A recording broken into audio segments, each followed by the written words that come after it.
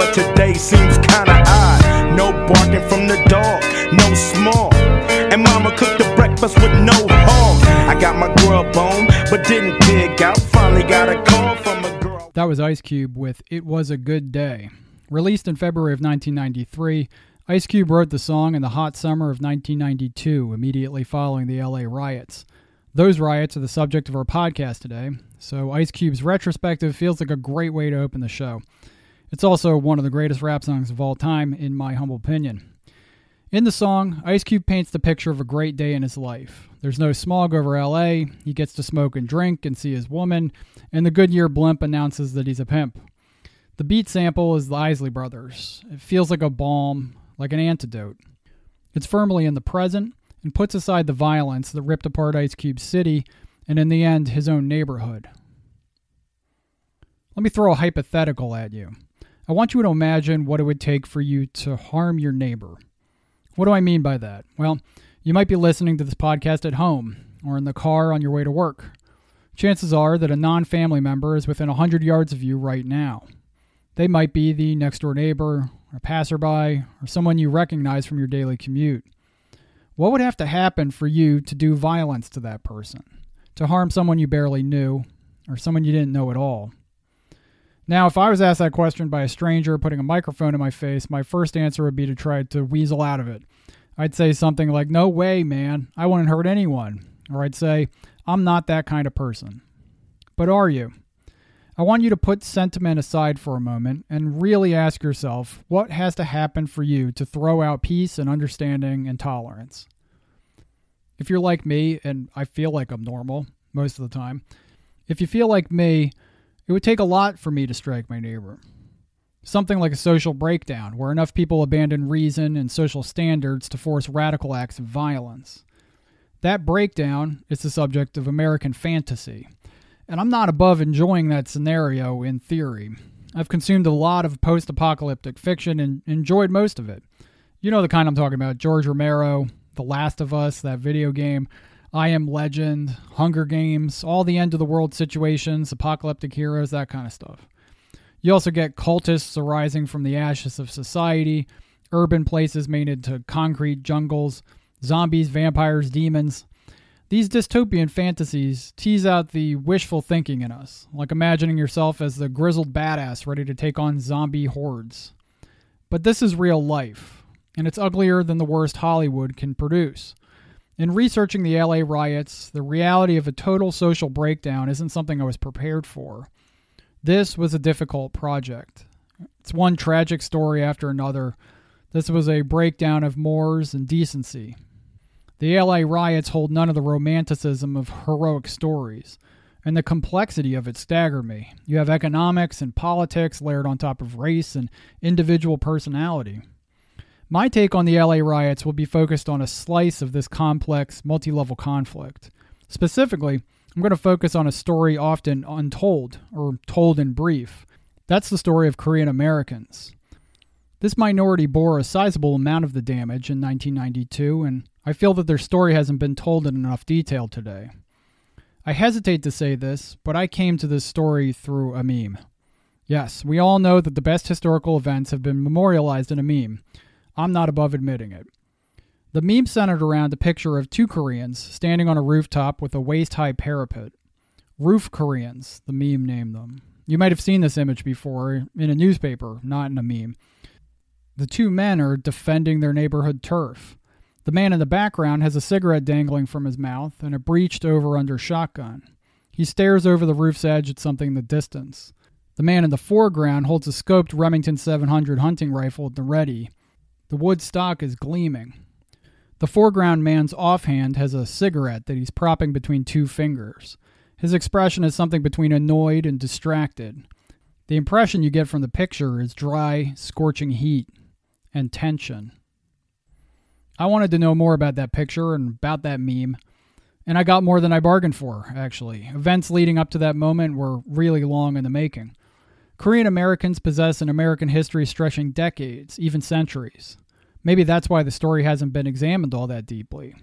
I found that the LA riots are told as a conflict spinning around the aggressive policing of black communities and the resulting blowback. And don't get me wrong, That's a fine way to tell the story of the LA riots. Herein, we're going to tell some of that story. But at the Tinderbox podcast, we try to do what's hard when what's easy should suffice. I want to tell you the story of this small ethnic minority, Korean Americans, living in a majority minority city, Los Angeles, which was an urban and cultural center with a host of problems. This is the story of a city of immigrants breaking apart. It's the story of neighbors turning on neighbors, and I'll tell it through the stories of the Korean Americans who lived there at the time. I think this story needs to be told well. That's what I'm going to try to do here. I'll be upfront and say that my ancestry is wholly European. My mother always describes us as mutts, some mix of French, German, Dutch, maybe some Irish. The Korean American story isn't my story. It isn't my ancestors' story. But I believe in empathy. I believe that anyone can empathize with someone different than themselves given a chance.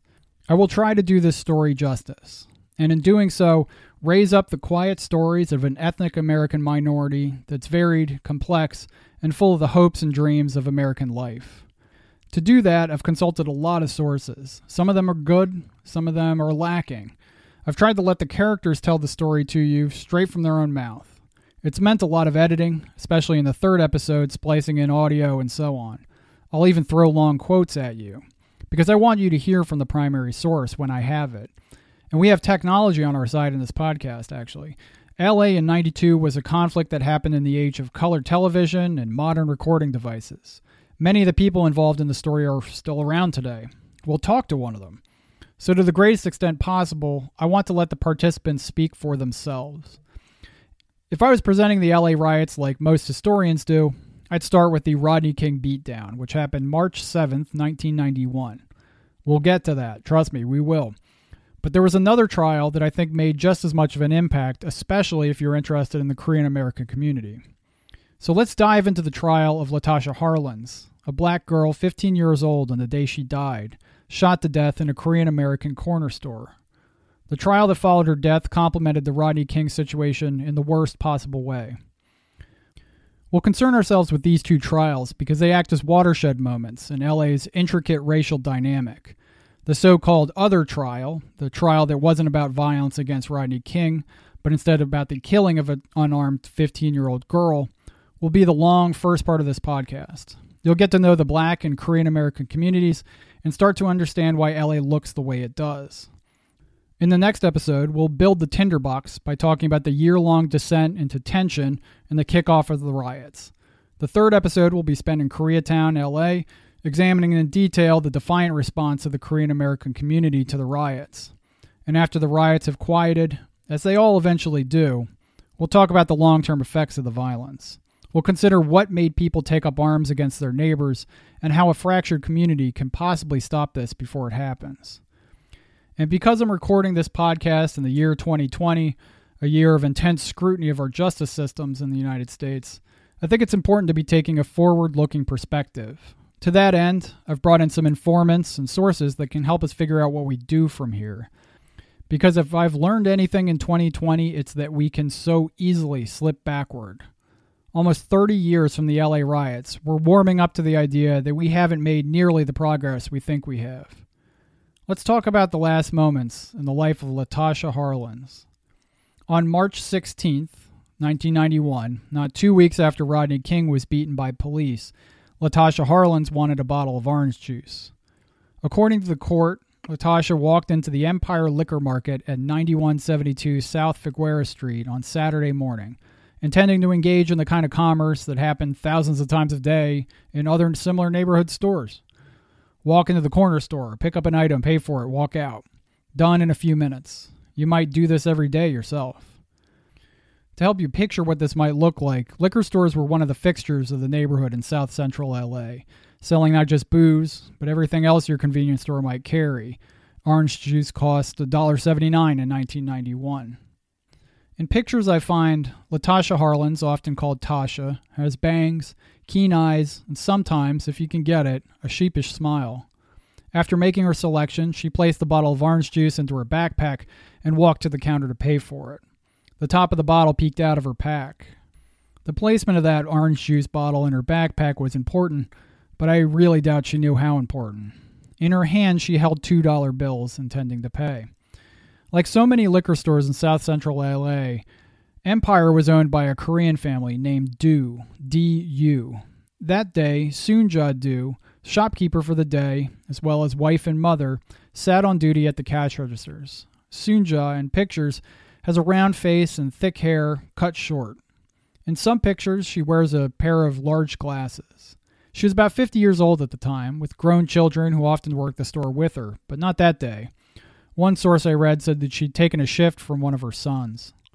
When Latasha approached the counter with the orange juice in her backpack, the girl found the cashier, Soonja Du, hostile. We have a good idea of what happened next for two reasons. First, two witnesses, both children, stood by and testified about it later. When Latasha approached the counter, we also got video of the exchange. There's no audio associated with the CCTV footage of the next few seconds, but the body language says it all. If you look up the video, it's graphic, so please be forewarned. The next few moments of the podcast are graphic too.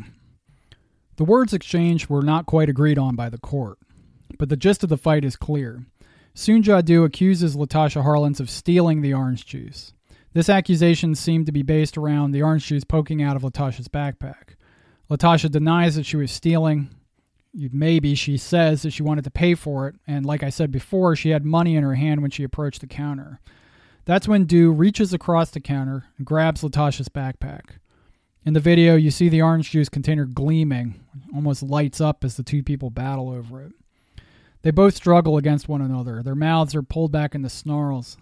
The struggle intensifies. Du is pulling harder, and Latasha Harlins is pulling right back. That's when Tasha begins to punch Du in the face. 4 strikes, powerful, making Soonja reel. The last strikes pass across the counter as Latasha punches Du backward behind the counter. Du falls back, clutching the backpack, and Latasha is shouting. Soonja Du throws the backpack across the counter in a blur. Retrieving her bag, Latasha puts the orange juice back on the counter. The body language is defensive still, but Latasha turns to leave the store. Soonja Du fiddles with a dark object in her hands as she stands up. Latasha walks away. She doesn't make it more than a few steps. Soonja Du is raising the pistol as she walks. Latasha's back is to Soonja Du when the gun goes off. The shot is not dramatic. It's really a puff of smoke on video, barely a flash. Latasha falls. The video ends. The shot took Latasha Harlins, 15 years old, in the back of the head. According to first responders, the $2 were in Latasha's hand when they found her. The police who arrived on the scene also found Soonja passed out, with her husband trying to revive her by slapping her across the face.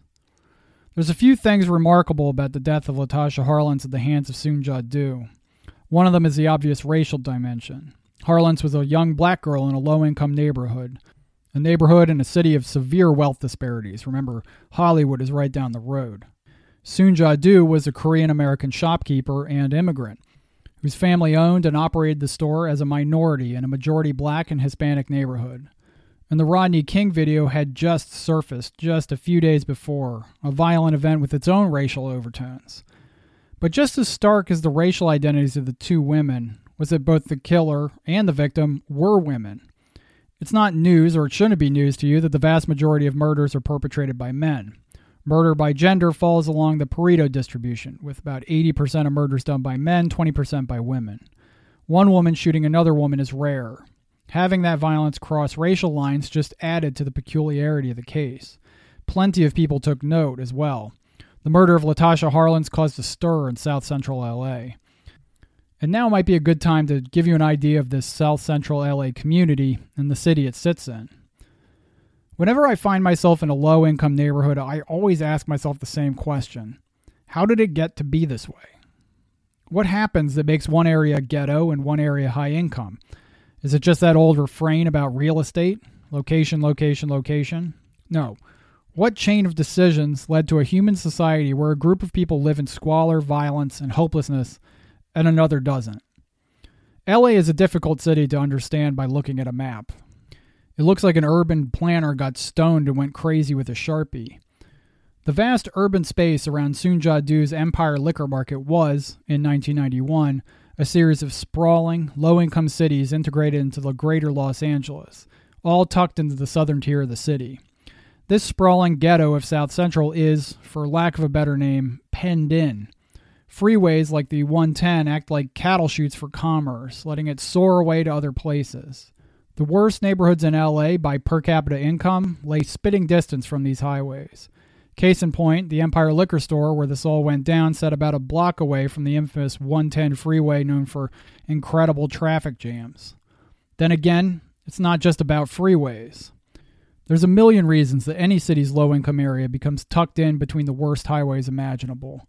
I could spend an entire podcast going through the reasons for wealth disparity in LA, where movie stars live miles or even blocks from ghettos. So let's pick one reason. You might have heard of the concept of redlining. Put simply, redlining was that mad urban planner switching to a red Sharpie and dividing Los Angeles into distinct racialized areas. These red lines, whether voting precincts or school districts or neighborhoods, were defined politically based on the racial makeup of the people in them. Now, about a year ago, former California Attorney General and Democrat presidential candidate at the time, Kamala Harris, brought up how she'd been part of a busing effort. I actually had to re-record this part of the podcast for various reasons, and in between the time I recorded the first time and the time I recorded the second time, she became a vice presidential candidate, so that tells you something. Busing was used to try and integrate schools across the old red lines from a bygone era, namely the Great Depression. We've also heard, and I'm going to now direct this at Vice President Biden, I do not believe you are a racist. And I agree with you when you commit yourself to the importance of finding common ground. But I also believe, and it's personal, and I was actually it was hurtful to hear you talk about the reputations of two United States senators who built their reputations and career on the segregation of race in this country. And it was not only that, but you also worked with them to oppose busing. And, there was a little girl in California who was part of the second class to integrate her public schools. And she was bused to school every day. And that little girl was me. That little girl was me. Pretty powerful stuff. Now, it's a little bit more complicated than that. I'll put an article in the show notes eventually talking about that, but you get the idea. Redlining came to LA through an FDR-era private-public program called the Homeowners Loan Corporation. In previous podcasts, we've talked about FDR programs like the TVA, the Tennessee Valley Authority, which in that case was a public-private program designed for economic rehabilitation through agriculture and other means. The HOLC, Homeowners Loan Corporation, was similarly created to keep people in their houses using refinancing and loan agreements to stimulate the economy. Think of it as the old-school Fannie Mae, Freddie Mac. Great idea, right? Here you are, in the 1930s, and the country is reeling from Great Depression. Why not create the circumstances for maintaining widespread homeownership? Here's some audio from the time to tell you all about the New Deal, just to give you some flavor. America, here is a record of it to judge for yourself. City streets pounded by ever-increasing traffic are modernized, resurfaced, thousands of blocks which mean huge savings in local tax money. Vital to the communities which they serve are the thousands of miles of highways constructed and improved by the Works program. The need for first-class highways grows constantly as the automobile and the motor truck become increasingly important in both city and rural commerce. Here's the thing about a sprawling, data-driven program with immense power. Bad data means bad decisions. The old garbage in, garbage out computer programming adage applies here. An algorithm written with bias will spit out biased answers. It's one of the dangers of relying on a quantitative, top-down, technocratic approach to decision-making. The Homeowners Loan Corporation used a grading algorithm. This algorithm scored non-white ethnic areas of LA lower than homogeneous white areas for the purposes of creditworthiness. HOLC decisions were painted out in, yes, red lines. What seemed like an innocuous government program actually created the foundation for vast racialized ghettos. Without credit, without creditworthiness, these people couldn't refinance, they foreclosed, property values fell, and you know the story. Now, this is all a simplification. I'm not saying that redlining is the only reason that poverty exists in LA, nor that it was solely the fault of the HOLC. But today, you can superimpose a heat map of student loan defaults in 2020 over a map of districts graded badly by old HOLC rules. The map from the 50s and the student loan default map are virtually identical. Redlining made housing decisions into destiny. What was the HOLC doing in LA, though? Why weren't they involved in Boston in that way? Why weren't they in Chicago drawing red lines? Why the investment out west? To get to that answer, let me say what I've said before on this podcast. I am a Yankee. I was born in the Northeast in Massachusetts, and now I live in Pennsylvania. In some of my work, I do historic preservation, and one of the sites I've been working on possibly had George Washington in camp there. Locals shrug about that. Who cares? George Washington was all over Pennsylvania. LA, in comparison, is a young town. California was still the property of Mexico around the time of the U.S. Civil War. At the turn of the 20th century, the population of New York City was 3.5 million people. The population of LA, 100,000. LA is a city of newcomers. When FDR's administration got involved in LA, it's because California was the new frontier for urbanization. Pearl, there is probably no single area holding so much of charm and beauty and the good things of life as Southern California. From the beautifully designed Spanish-type station at Los Angeles, in the heart of the City of the Angels, the thrill of Southern California is in the air. In the years since the turn of the century, Los Angeles has grown from a sleepy pueblo to a vast, seething metropolitan city. Fine buildings, huge stores, busy citizens. A city which has grown faster than any other in America in the past decade, and which sees a constant day-to-day influx of people from every part of the world. Tasha Harlins and Soonja Du came from two distinct threads making up a racial tapestry in this city. And this was a city haunted by invisible lines and political abandonment. Both of their racial threads involved migration. One was a trans-American migration, and the other was a transnational migration. The family histories of these two women are the kind of stories that make up the great story of LA. In your mind, I want you to think of these two family histories, these two threads, braided together. Their family histories are instrumental in understanding the case, but also understanding LA. I think too much of the LA riot story gets caught up in broad generalizations about people and groups of people. Individual stories are what interest me, especially the stories of these two. First, I want to talk about the story of Latasha Harlins. I'm telling her story first because it gets you the familiar beats of American history. Then I'll tell you Soonja Du's story because of how different America looks from an outside perspective. The Harlins family came from Tuscaloosa, Alabama area, with Ruth Harlins, Latasha's grandmother, being born in 1941. The U.S. struggled through World War II as she was born. She grew up under Jim Crow, and so she took part in one of the great stories of 20th century America. She became part of an exodus. The exodus of black Americans from the southeast United States to a constellation of destinations across America is often called the Great Migration. That's all in caps. I first heard about the Great Migration back in 2017. My good friend, the Reverend Charles Rice, recommended a book on the subject called The Warmth of Other Suns. My friend Rev died not long after our second conversation about the book. Rest in peace, Rev Rice.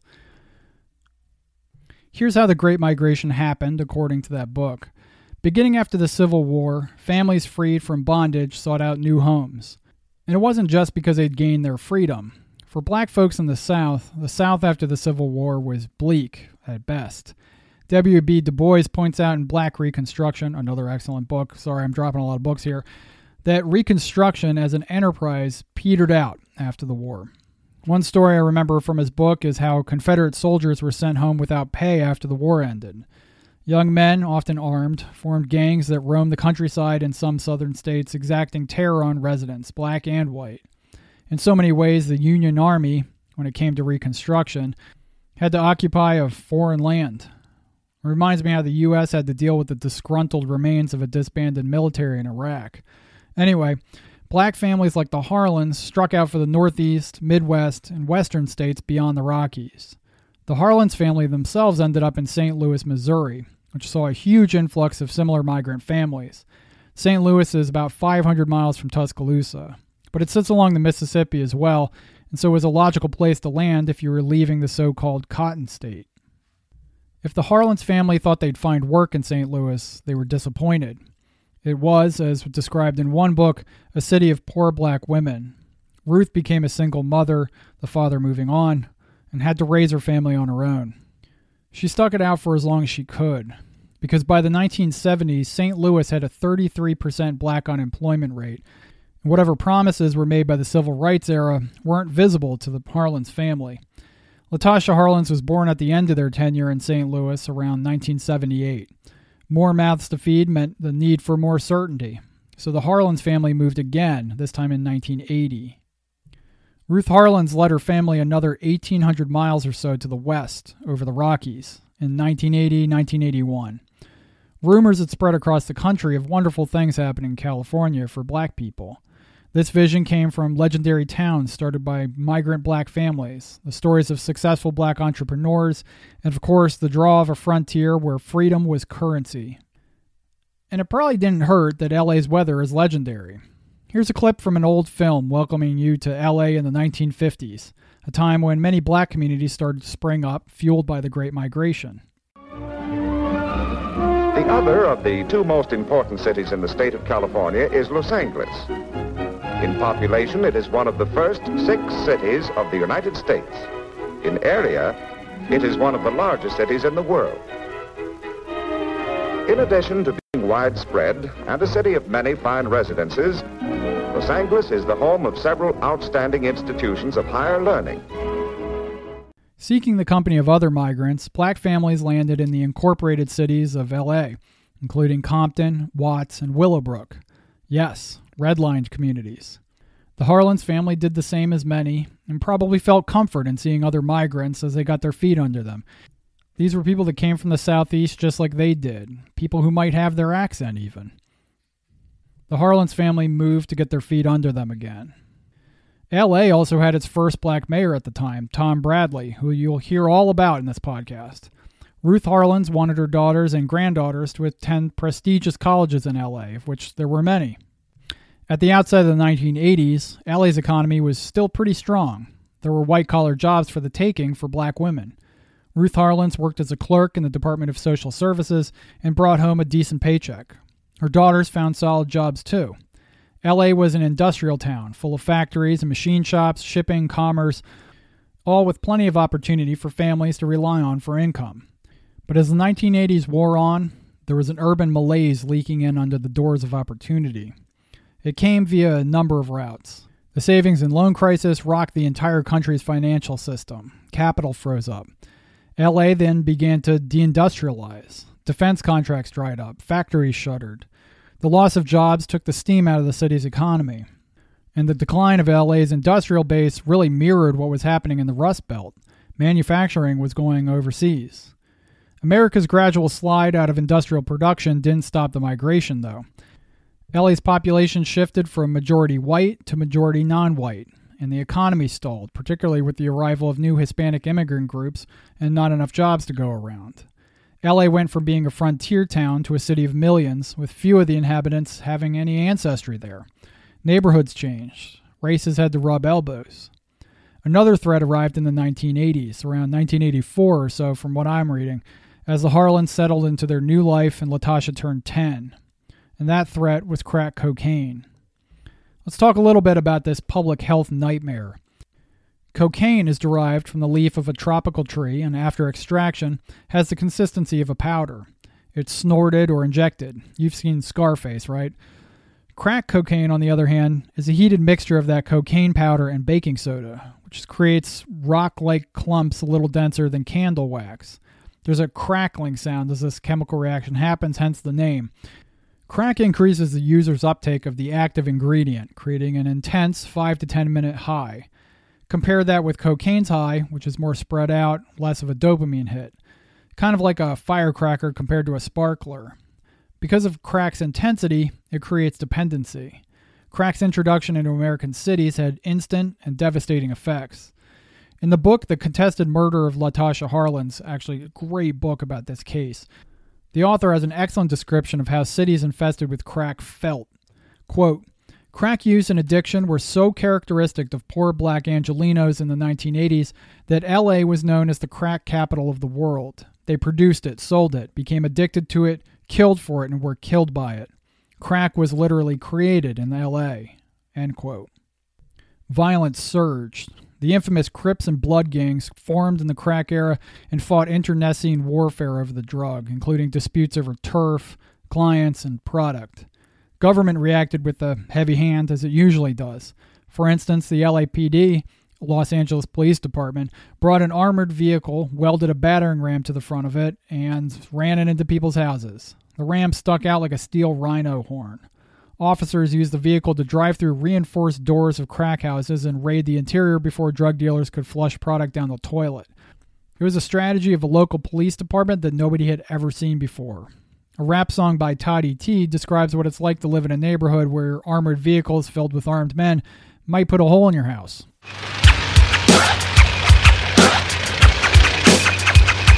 In New York, it's coming. In Detroit, it's coming. In LA, it's coming. No, it's here. Sitting here 35 years later, I can say pretty definitively that the crack epidemic and the response was madness. There was no precedent to this. When has a drug so instantly devastated entire communities? I feel like you have to go back to the opium wars in China. The world had changed. Some tried to react, like Karen Bass, a nurse turned community organizer who formed a group called Community Coalition, still around today. She's also still around as a representative and was based around fighting the crack epidemic. I'd love to do a podcast about the history of how plant byproducts have dismantled societies, but I digress. Living in this maelstrom of redlined urban neighborhoods, a failing industrial sector, radical new forms of gang violence, heavy-handed police response, and rampant drug addiction was the Harlins family.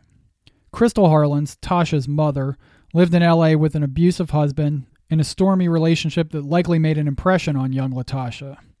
Even after Crystal Harlins got a restraining order, LaTasha's father continued to stalk, harass, and beat her.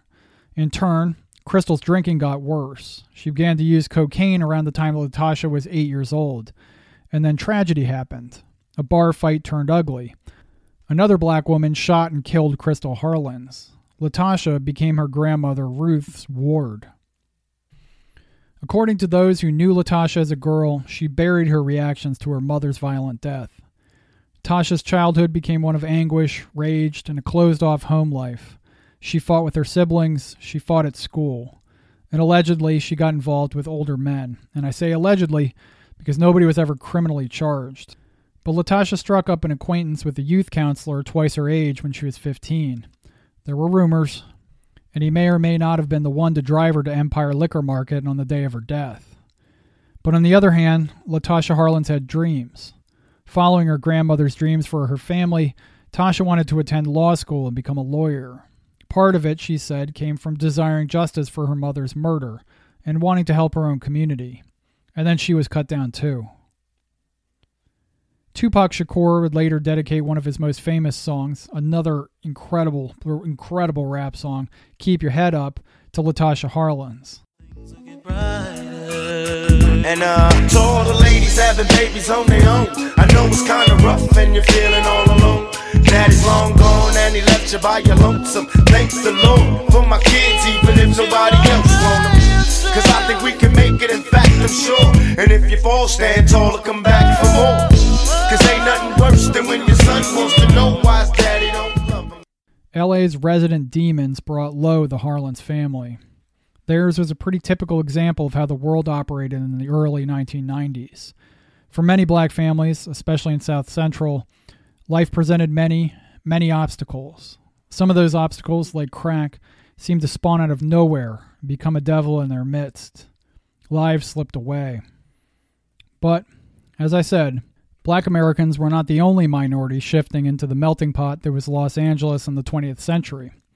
Soon Ja Du also came from afar. Her journey to LA around the same time as the Harlins family was 6,000 miles long. The story of Soon Ja Du allows me to switch gears and tell you about the Korean immigrant community in America. Not only where they came from, but how they came here and why. And before I get into this, a note on pronunciation. I have done my best here, and I apologize for when I inevitably mangle the Korean pronunciation of some words. I had some help, thanks to Abby and Byung. I appreciate your help, and I am sorry that I probably screwed it up anyway. Born in 1941, the same year as Ruth Harlan's, Latasha's grandma, Soon Ja-do came of age in North Chungcheon Province in Korea, which sits right in the center of present-day South Korea. The province was, at the time, agricultural, growing ginseng, tobacco, rice, and barley in the shadow of local mountain ranges. Looking at the landscape, the place she grew up was stunning. Mountains reach down to lush river valleys, and in the winter, the place is blanketed with snow. And really, it reminds me of where I am in Pennsylvania. But for as beautiful as her homeland was, Soon Ja-do came of age in a time of war. Though the present situation is dangerous, we do not believe that war is inevitable. There is no conflict between the legitimate interests of the free world and those of the Soviet Union that cannot be settled by peaceful means. We will continue to take every honorable step we can to avoid general war, but we will not engage in appeasement. The world learned from Munich that security cannot be bought by appeasement. Having talked to the nation, President Truman signs the emergency proclamation, which means a tightening of the belt, higher taxes, and price and wage fixing. And America hoping for the best and preparing for the worst. The Korean War is often called America's Forgotten War. What I knew about the Korean War as a kid came from old, not really funny reruns of the show MASH. Through early morning fog I see vision. And I guess because it's the Forgotten War, let me do a quick recap of the Korean War. As World War II wound down, the Japanese occupation of Korea ended. The Japanese occupation of Korea, like other Japanese occupations like China, involved years and years of brutality. The Japanese put the Koreans under the boot heel of their empire, and they ground them down. The Japanese crushed Korean culture, language, and expression. But sometimes, as happens in history, the Japanese may have actually strengthened the resolve of the Korean people. In kind of a strange turn of events, the Kim dynasty of North Korea, led as of recording time by Kim Jong-un, was founded by a man who led a resistance against Japanese occupation. In my opinion, the country of North Korea is an insular totalitarian dictatorship because of an overwhelming cultural memory of outside interference. As you'll learn in this podcast, South Korea, while they had less of an extreme reaction to it, I suppose you could say, retained a real patriotism and a strength of character through all of this. So then what happened after Japan lost Korea in World War II? America took on South Korea, Russia took on North Korea, and they drew the dividing line at the 38th parallel. Nobody expected peace to last long, least of all the Korean people. When a civil war broke out in 1950, each side had a superpower in its corner. The communist North relied on Russia and China, and the South counted on Western powers, but really the capitalist fortress of the United States. Northern Chungcheon Province, where Soon Ja-do grew up, saw massacres, political upheaval, economic depression, and the usual misery that comes along with war. Soon Ja was a child during all of this. In Korea, United Nations troops push on in the cautious advance against the communists. An advance whose purpose, General Ridgway states, is not to seize ground, but to wipe out the enemy. The Chinese Red Army, fighting desperately in small isolated stands, prefers to give ground on wider fronts rather than join battle. And it's up to the infantry to clear out the pockets of die-hard communists. Soon Ja was not a peasant. She didn't need to remain on the farm. Her parents were of the professional managerial class, and soon she was sent to Seoul to study literature. You get the idea that her parents sent her south to get her out of the parts of the country where the fighting was the fiercest. After the war ended, she married Hyung Ki-do, also known as Billy, the son of a construction company owner. Soon Ja didn't have to work outside of the house once she became a mother, because Billy, her husband, moved up in the family business. Billy did a stint in the military, which was required for all Korean men, and in general, I feel like they lived comfortably. However, South Korea struggled economically. The imposition of American occupation grated on some Koreans. Sensing better opportunities abroad, many well-off families looked to move to America.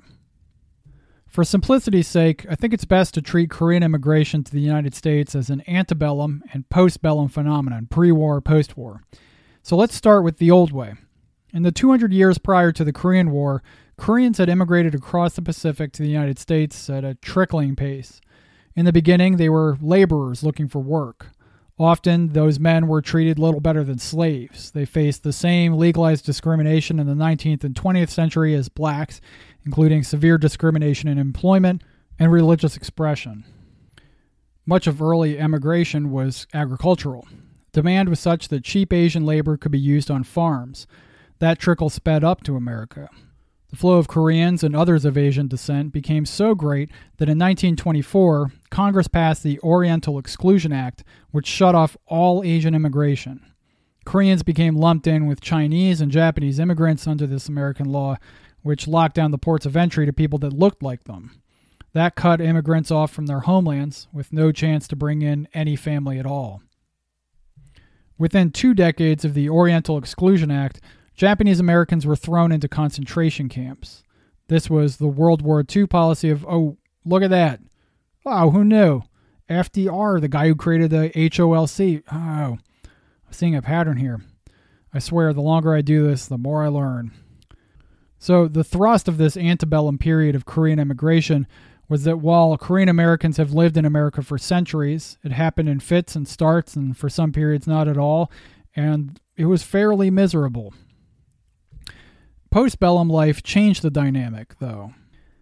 After the war, the Dews watched other families travel to South Korea's new tight ally, best superpower friend, the United States. Because what you need to remember is that, for all intents and purposes, South Korea is a colony of post-World War II American hegemony. While South Korea retains a lot of control over its own politics in 2020, it is inundated with American soldiers at all times. It is a country under occupation. That gives South Korea benefits, but at a price. In my Outfluenza podcast, I talked about how America exported Coca-Cola both as a patriotic concept and as a sugary drink during World War II. Korea got its dose of American capitalism from close contact with its occupying army. TV broadcasts from U.S. military base beamed into Korean homes over the airwaves, where Koreans could watch the latest in U.S. television shows. American cuisine seeped out of bases, and probably the most importantly, American soldiers took home Korean wives, and the couples were eventually allowed to emigrate back to the United States. Most notably, the 1965 Immigration and Nationality Act overturned the 1924 Oriental Exclusion Act and threw open the ports of entry to Korean immigration. Here's Lyndon Johnson giving a speech on the 1965 Immigration and Nationality Act over at Ellis Island in New York. Listen to how far he goes to downplay the passage of the bill. This bill that we will sign today is not a revolutionary bill. It does not affect the lives of millions. It will not reshape the structure of our daily lives or really add importantly to either our wealth or our power. Yet it is still one of the most important acts of this Congress and of this administration. Contrary to what Johnson is saying here, the Immigration and Nationality Act absolutely made a difference in the lives of immigrant groups like Korean Americans. It not only meant that there was a chance for Koreans to come over to the United States, but family reunification provisions for spouses of U.S. soldiers made it easy to bring the entire family over to America. Many Korean American families settled in L.A., a West Coast city, and in time turned the city into the epicenter for Korean American life. By 1991, when Soon Ja-do shot Latasha Harlins, between 800,000 and 1 million Korean Americans lived in the United States, with more than 2/3 of them living in L.A. But it all wasn't paradise when Korean Americans arrived. The new set of Korean immigrants had real divisions with the Korean Americans that had come before them. But then, no racial group is ever unified in philosophy or practice. I'm simplifying extremely complex relationships here, but for instance, It's reported that later Korean immigrants who received education in Seoul or worked in high-powered jobs, people like Billy and Soon-ja Do, often looked down on those who had ancestors in the United States, who were descended from those agricultural laboring classes in the early 20th century. Kind of strange, right? But we're talking about human beings and all of our quirks here. Another divide. Many of those same educated Korean Americans like the Do's looked down on the illegal Korean immigrants who had arrived afterward via Saigon, Vietnam, many of whom were destitute or even homeless. On the flip side, blue-collar Korean immigrants complained about the perception of the nouveau riche Korean imports who drove around flaunting their wealth in new Mercedes-Benz. Class distinction runs deep in humanity's psyche, I think, even when you're thousands of miles from where you were born. Even among the diaspora, old habits died hard. It seems from the research that the batch of immigrants who arrived in the U.S. after the passage of the 1965 Act were those well-educated folks. They'd been executives, physicians, business owners like Billy Do. They expected to be able to move to the United States and immediately make a living. Some Koreans making the move wanted to impress people back home with their ability to succeed abroad.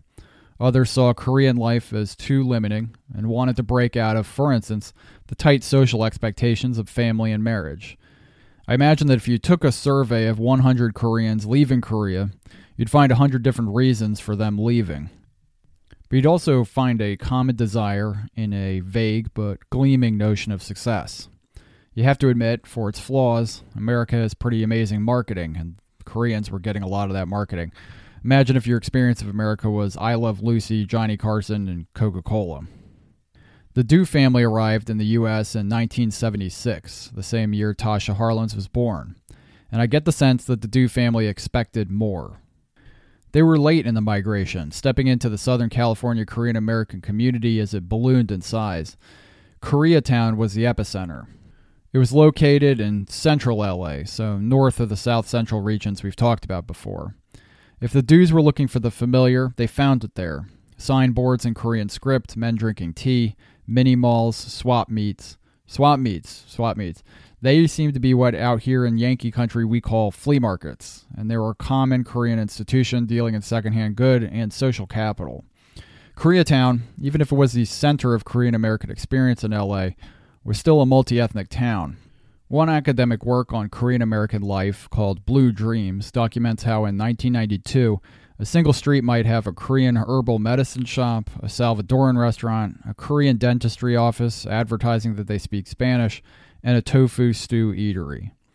Community figures of Koreatown like Haeduk Lee saw Chinatown and Little Tokyo and wanted to create a place for Koreans in LA, one just as vibrant, just as important to cultural identity. But at the same time, Koreatown faced all the rising crime problems of the rest of Los Angeles. The transition to American life was probably harshest on Soon-ja. Her husband, Billy, did not speak English well. This barred him from managerial jobs he'd come to expect.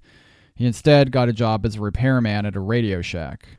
This had to be a shock to the family. Well, a shock on top of a shock. Moving into a foreign land is hard enough as it is. Not speaking the language complicates things, and then giving up your class position adds another level to your anxiety. Friends reported that Soon-ja internalized a lot of the stress during this period. The Do's scraped by, they saved their money, and in 1981, the year that the Harlins moved to LA, they opened a convenience store in the San Fernando Valley. Like many Koreans, from what I can tell, the Do's moved away from the hyper-urbanized bustle of Koreatown. But it meant that the Do's were still scraping by, and now Soon-ja had to work. She had to sit at the register, help stock items, assist in shop logistics. Culturally, this was a huge adjustment. In Korea, Soon-ja could have expected to never work again after marriage and instead take care of her children. Now she had to labor alongside her husband. It would be a humiliation to write back home to tell people about what she did every day. So I wonder if the Do family really became isolated from their friends back home. Slowly, through the years, the Do's started to build a convenience store empire. Like many Korean Americans, they saw opportunity in convenience stores in low-income areas. Billy followed the trends and bought up ailing properties, adding to the store in the valley with one in Valencia, and finally picking up the South Central property, soon to become the Empire Liquor Market, in 1989. So why did Koreans take up convenience stores in these low-income neighborhoods? Didn't they see the crack cocaine epidemic? Didn't they see the police brutality, the economic devastation? Well, this is a central question because it gets deep into Korean and Asian American stereotyping, business practices, and eventually the explosion of violence in '92. A sort of hazy myth exists of the Korean American entrepreneur. It lines up nicely with the American desire to see the noble small business owner succeed. Small business owners and their success is a sort of legendary thing in America. Heck, my wife's Hallmark movies are almost always about struggling entrepreneurs trying to succeed in romance and business. This idea of Korean American and really Asian and Pacific Islander Americans as a whole is that they are a model minority pursuing entrepreneurialism. This model minority concept is something we're going to run into again and again in this podcast. The problem is that the reasons for entering the American form of entrepreneurship didn't follow a rags to riches narrative. It's not just a matter of building yourself up. Some of these new Americans wanted economic independence. Others followed in the footsteps of a family member. Many just found that finding a job in their previous occupation was impossible and had to move on. Owning a store could be managed without a significant grasp of the language. Goods come in, goods go out. You get the idea. When you look at the Du family, you can almost say they went into owning a retail business not out of choice, but out of desperation. This supposed Asian American model minority owned small businesses not because they believed in the American dream, but because they had no other path to a sustainable household income. I just want you to take away the idea that entrepreneurship wasn't necessarily something chosen out of a suite of other options.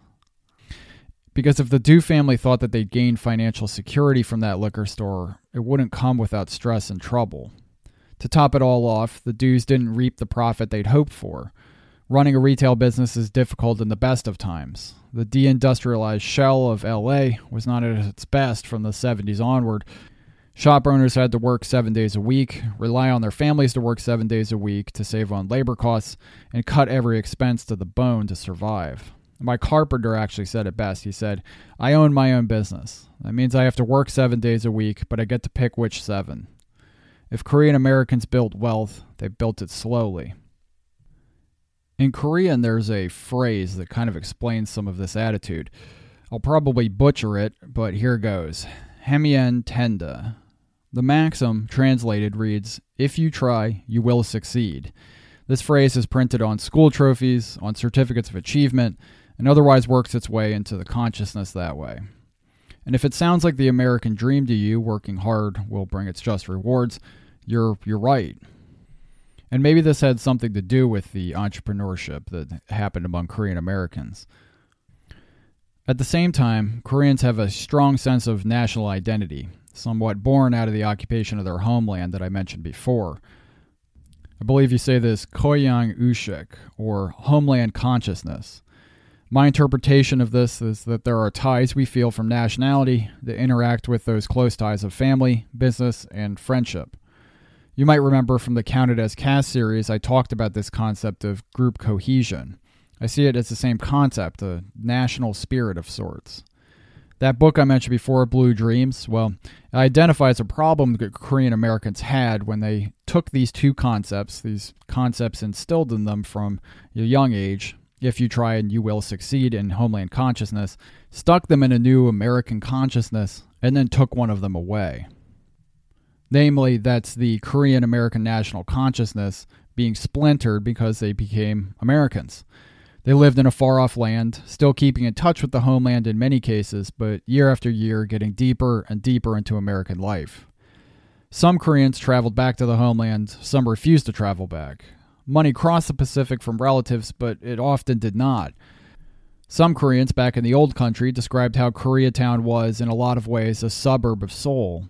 In fact, the relationship between South Korea and Koreatown went deep enough that I read a rumor among Korean Americans that the KCIA, yes, the Korean CIA, purposely boosted some immigrants in their trip to America. Interesting stuff.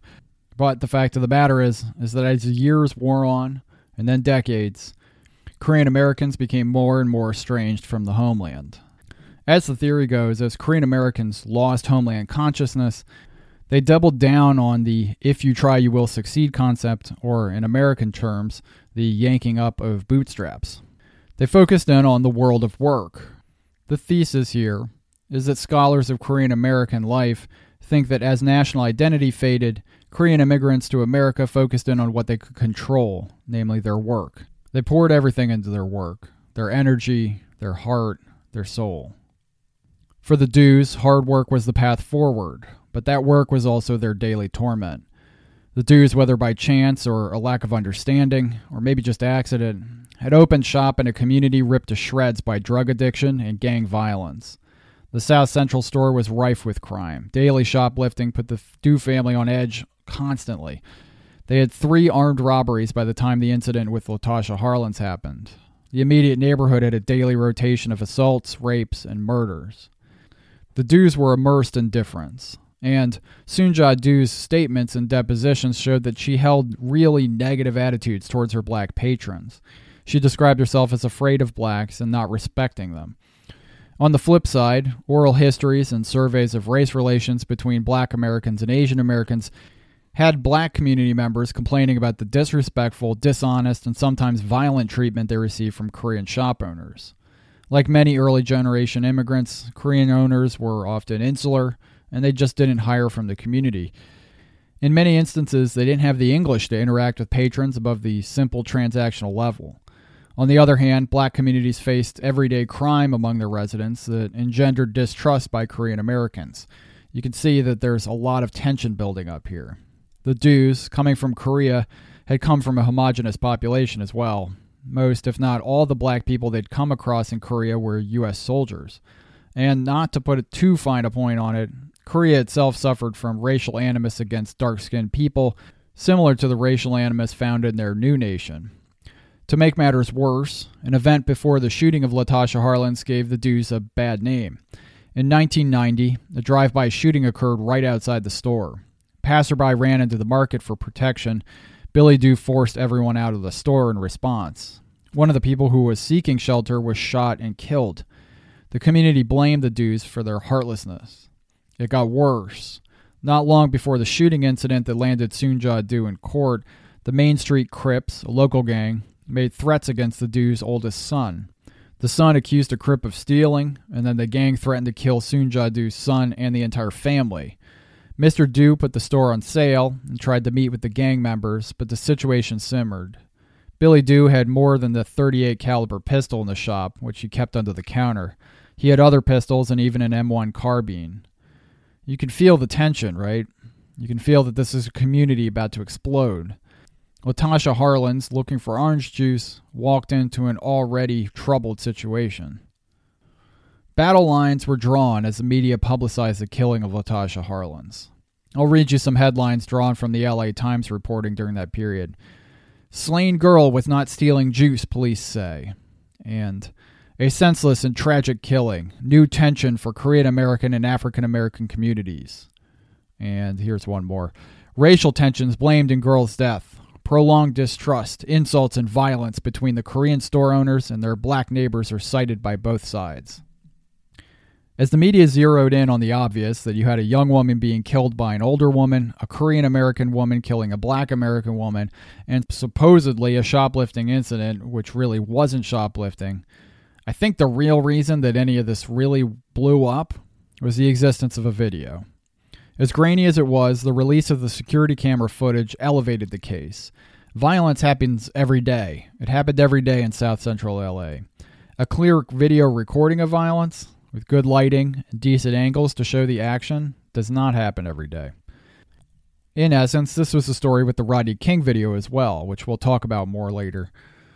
The Tasha Harlins video didn't depict anything new, per se. It depicted reality on the ground. It showed the brutality of interactions between black and Korean Americans in South Central and exposed the cracks in one of America's most diverse cities. National groups like the NAACP and the Southern Christian Leadership Conference and local groups like the LA-based Brotherhood Crusade mustered for a legal fight against the Dews. They assisted the Harlins family in the immediate term, but also began to bring in black community leadership and local politicians. They called for a community economic development fund that would buy out any businesses operating in black neighborhoods that didn't respect and hire black folks in those areas. They organized a boycott of the Empire Market and organized street marches. Not all, but many said that Korean American-owned businesses were interlopers in the community. Meanwhile, the paucity of Korean American community organizing was obvious. While a few groups existed, they had none of the cachet or the clout of similar Black American groups. The reasons for the lack of organization, well, they were obvious. Language barriers, lack of political representation, a lot of them being newcomers. Korean Americans did not have a strong national organization to represent them as a minority in LA. In contrast, the Black community had many groups working the various legal angles, some decades old, some of them from the civil rights era, of course. Also, many Korean American businesses had something to lose from a boycott, so other Korean shop owners did not step up for the dues. For instance, the Korean American Grocers Association offered a set of heartfelt thoughts for the Harlins family, said that it was an isolated incident, and stated that, quote, "It is our sincere hope that this event is treated as a dispute between a retail store owner and a customer, and that this event is not looked on as a racial one or exploited for cynical political reasons," end quote. The Grocers Association made no mention of the Dew family, nor do I gather that a lot of money was coming to the Dew family for their legal defense. Billy Dew shuttered his store, and the protests outside went on. It's worth saying that there were some attempts to bridge the divide. A small group called the Black Korean Alliance tried to find ways to diffuse tensions. The Black Korean Christian Coalition joined them in hosting events trying to bridge the divide. But the anger was stronger.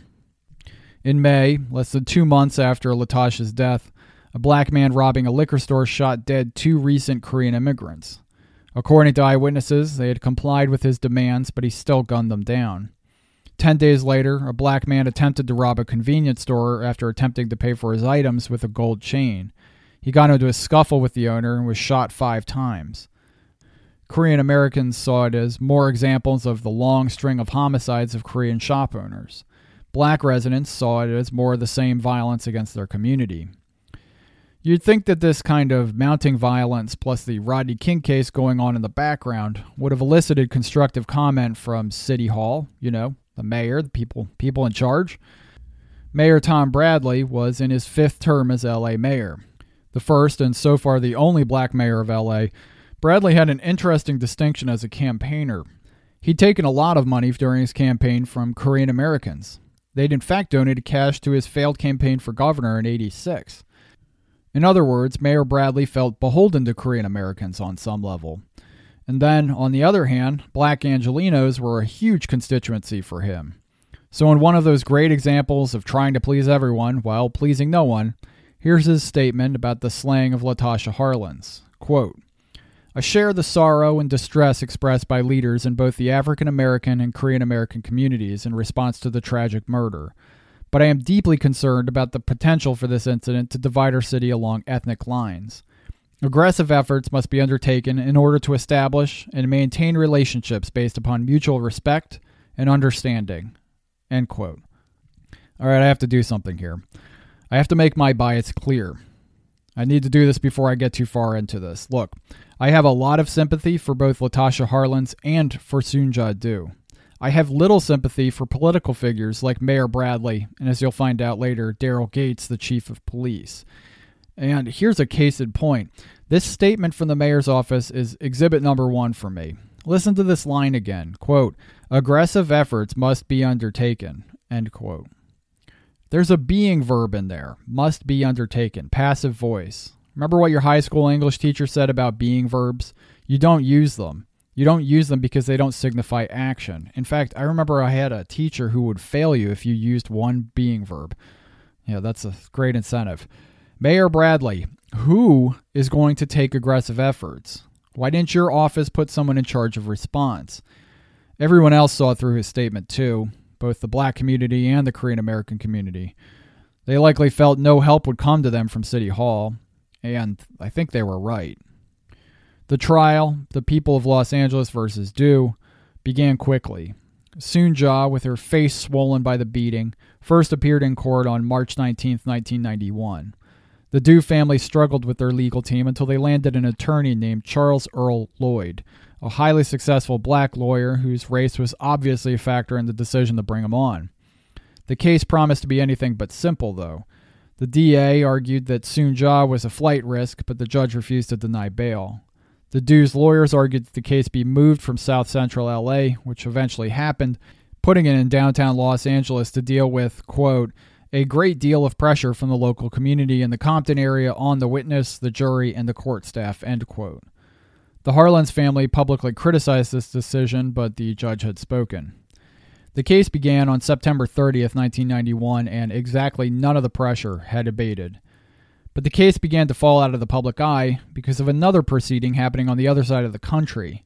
That was the Clarence Thomas confirmation hearings in D.C., where Anita Hill, a black woman, and her accusations of sexual misconduct against a black man, the judge in question, had become central to Thomas's Senate confirmation process.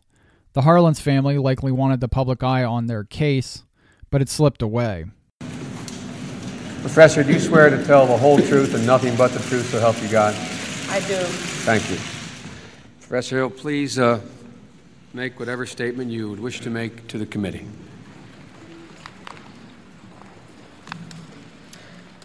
Mr. Chair. Excuse me, friend.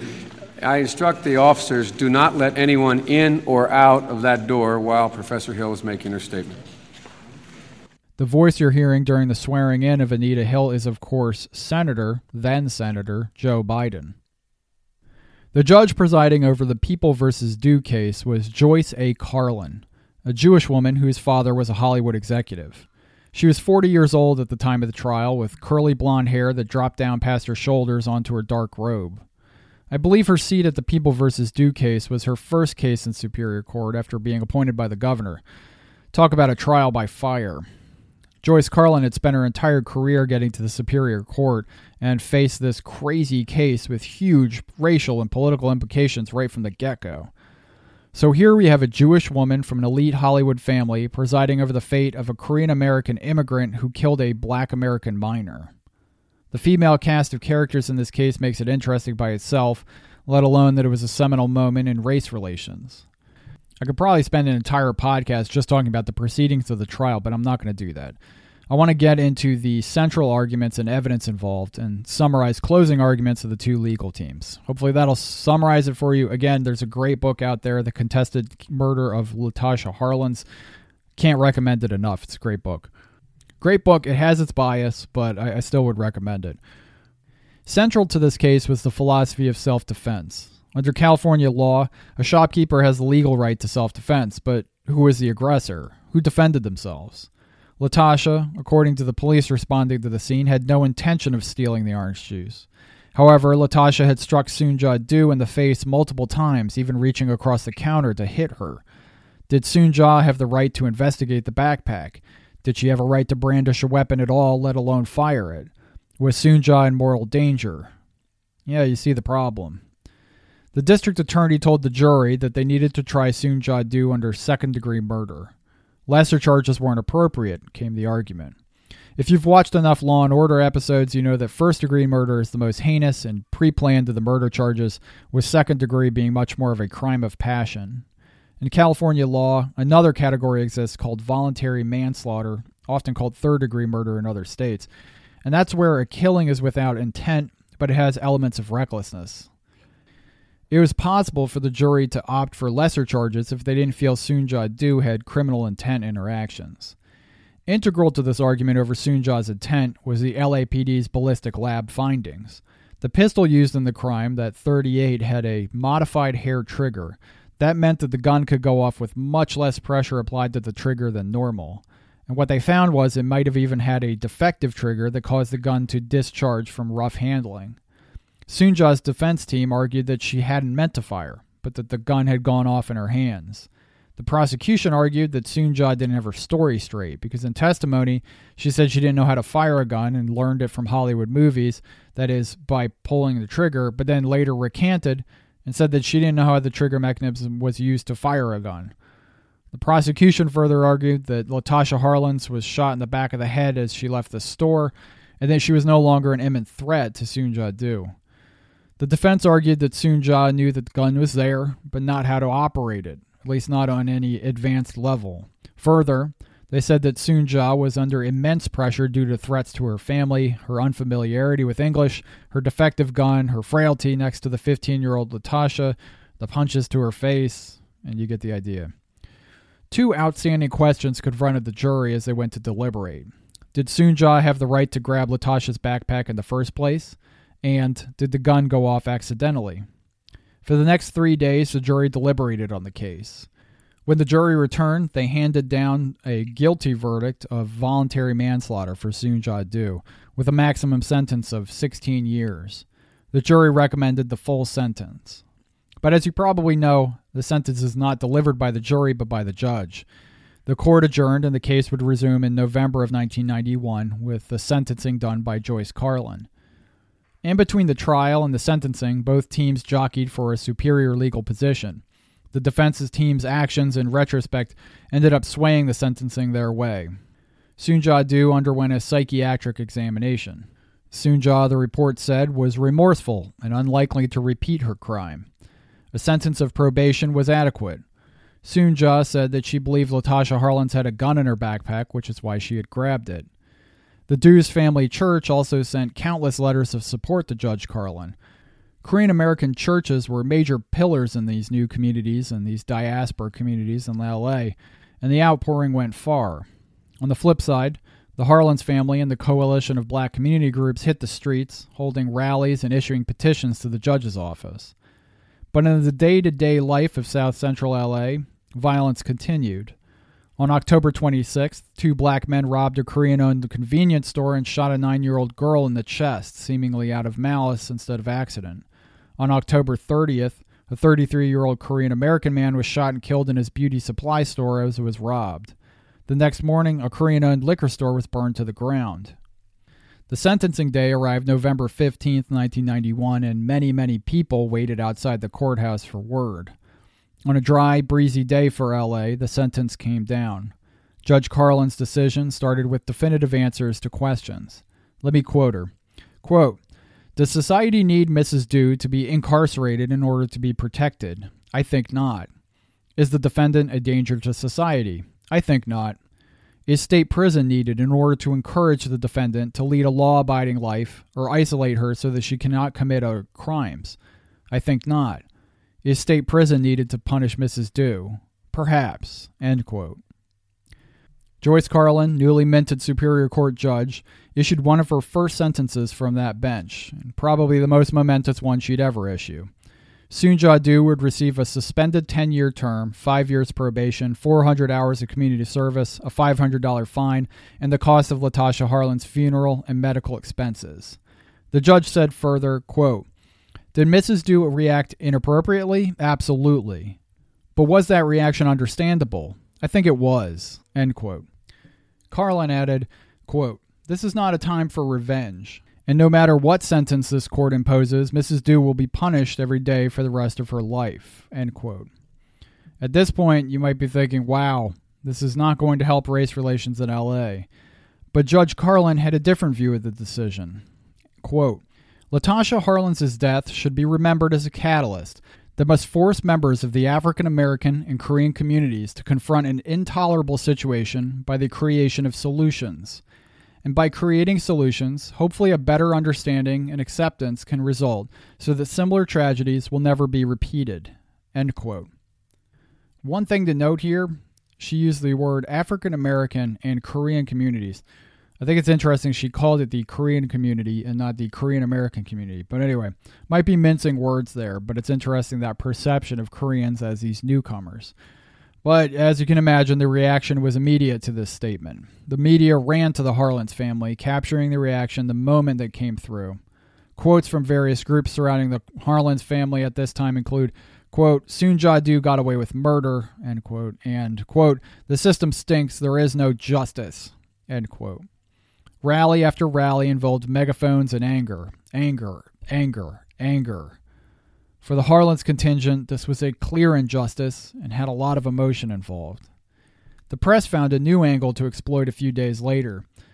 I don't know if I want to use the word exploit, but I really do feel that it wasn't productive in any case.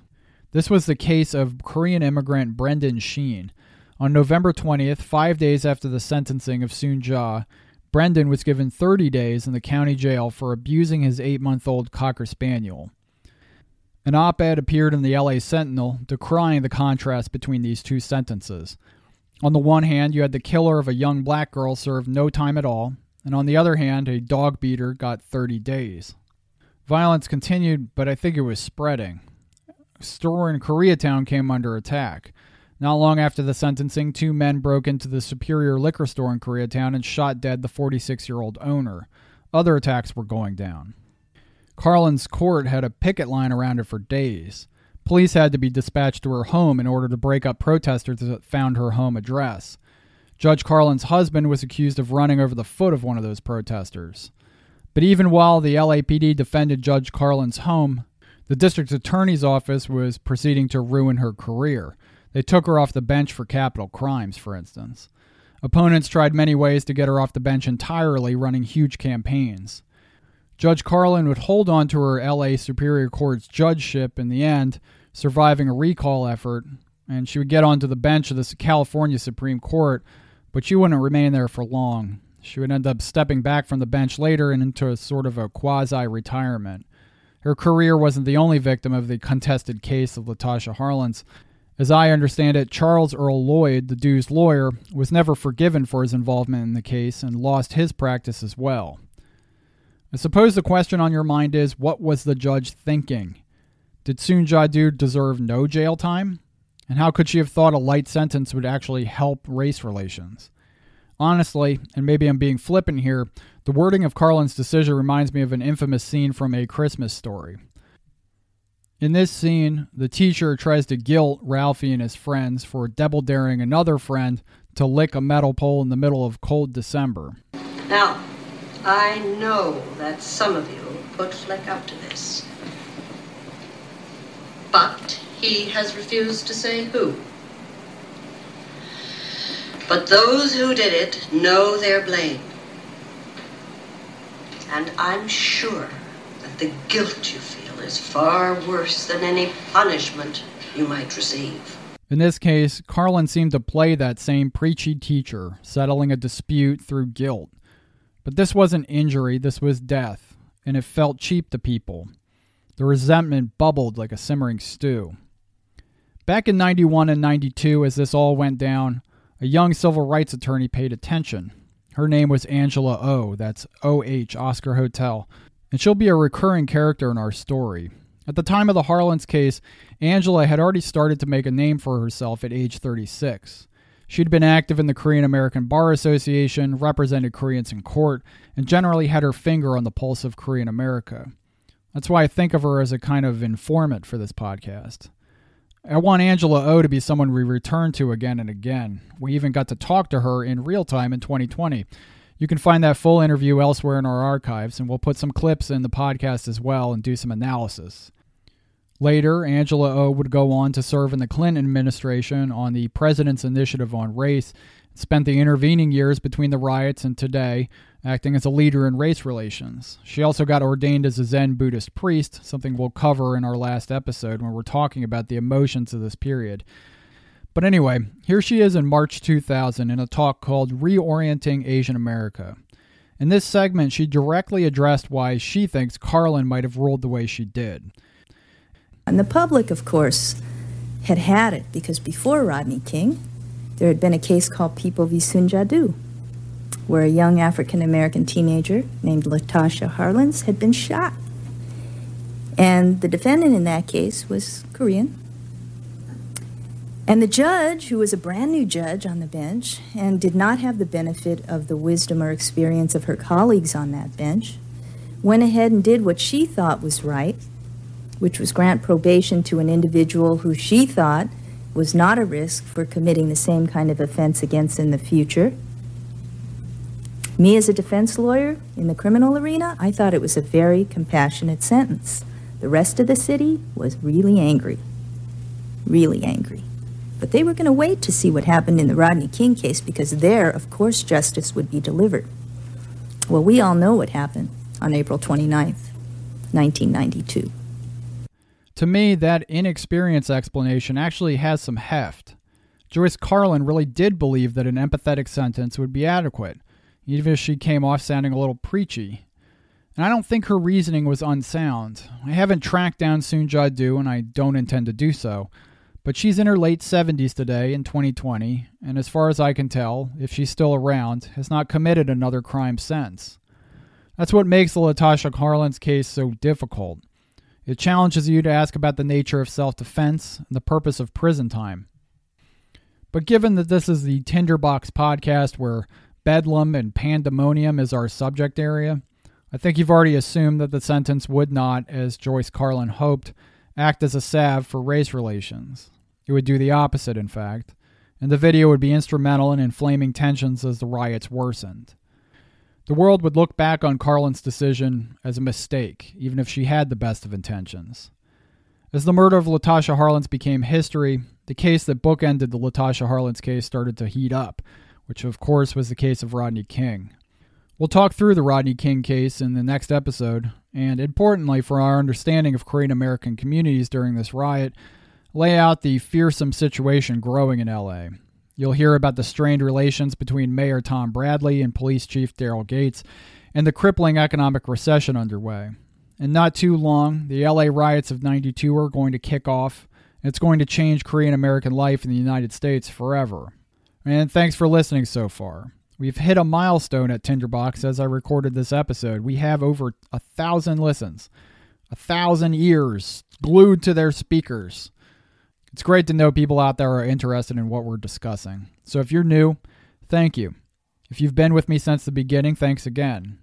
Do you want to discuss a podcast episode or send me a comment? You can go to our Facebook page, facebook.com/tinderboxpodcast, and leave me a comment. You can also go to soundcloud.com/tinderboxcomment, I think I got that right. And you can also comment on there. Please leave us a review. I want to hear what you think. If you go to your podcast app, whatever podcast app you're using, because we're on Spotify and iTunes, all that good stuff, leave us a review. Maybe tap on that 5-star button. Go all the way to the right and tap on that. Tell us how we're doing. Leave us a review. We'd really love to hear from you. That's what we go on here. I'm offering this to you for free because I like to put this information out there. So until next time, stay safe out there in the Tinderbox.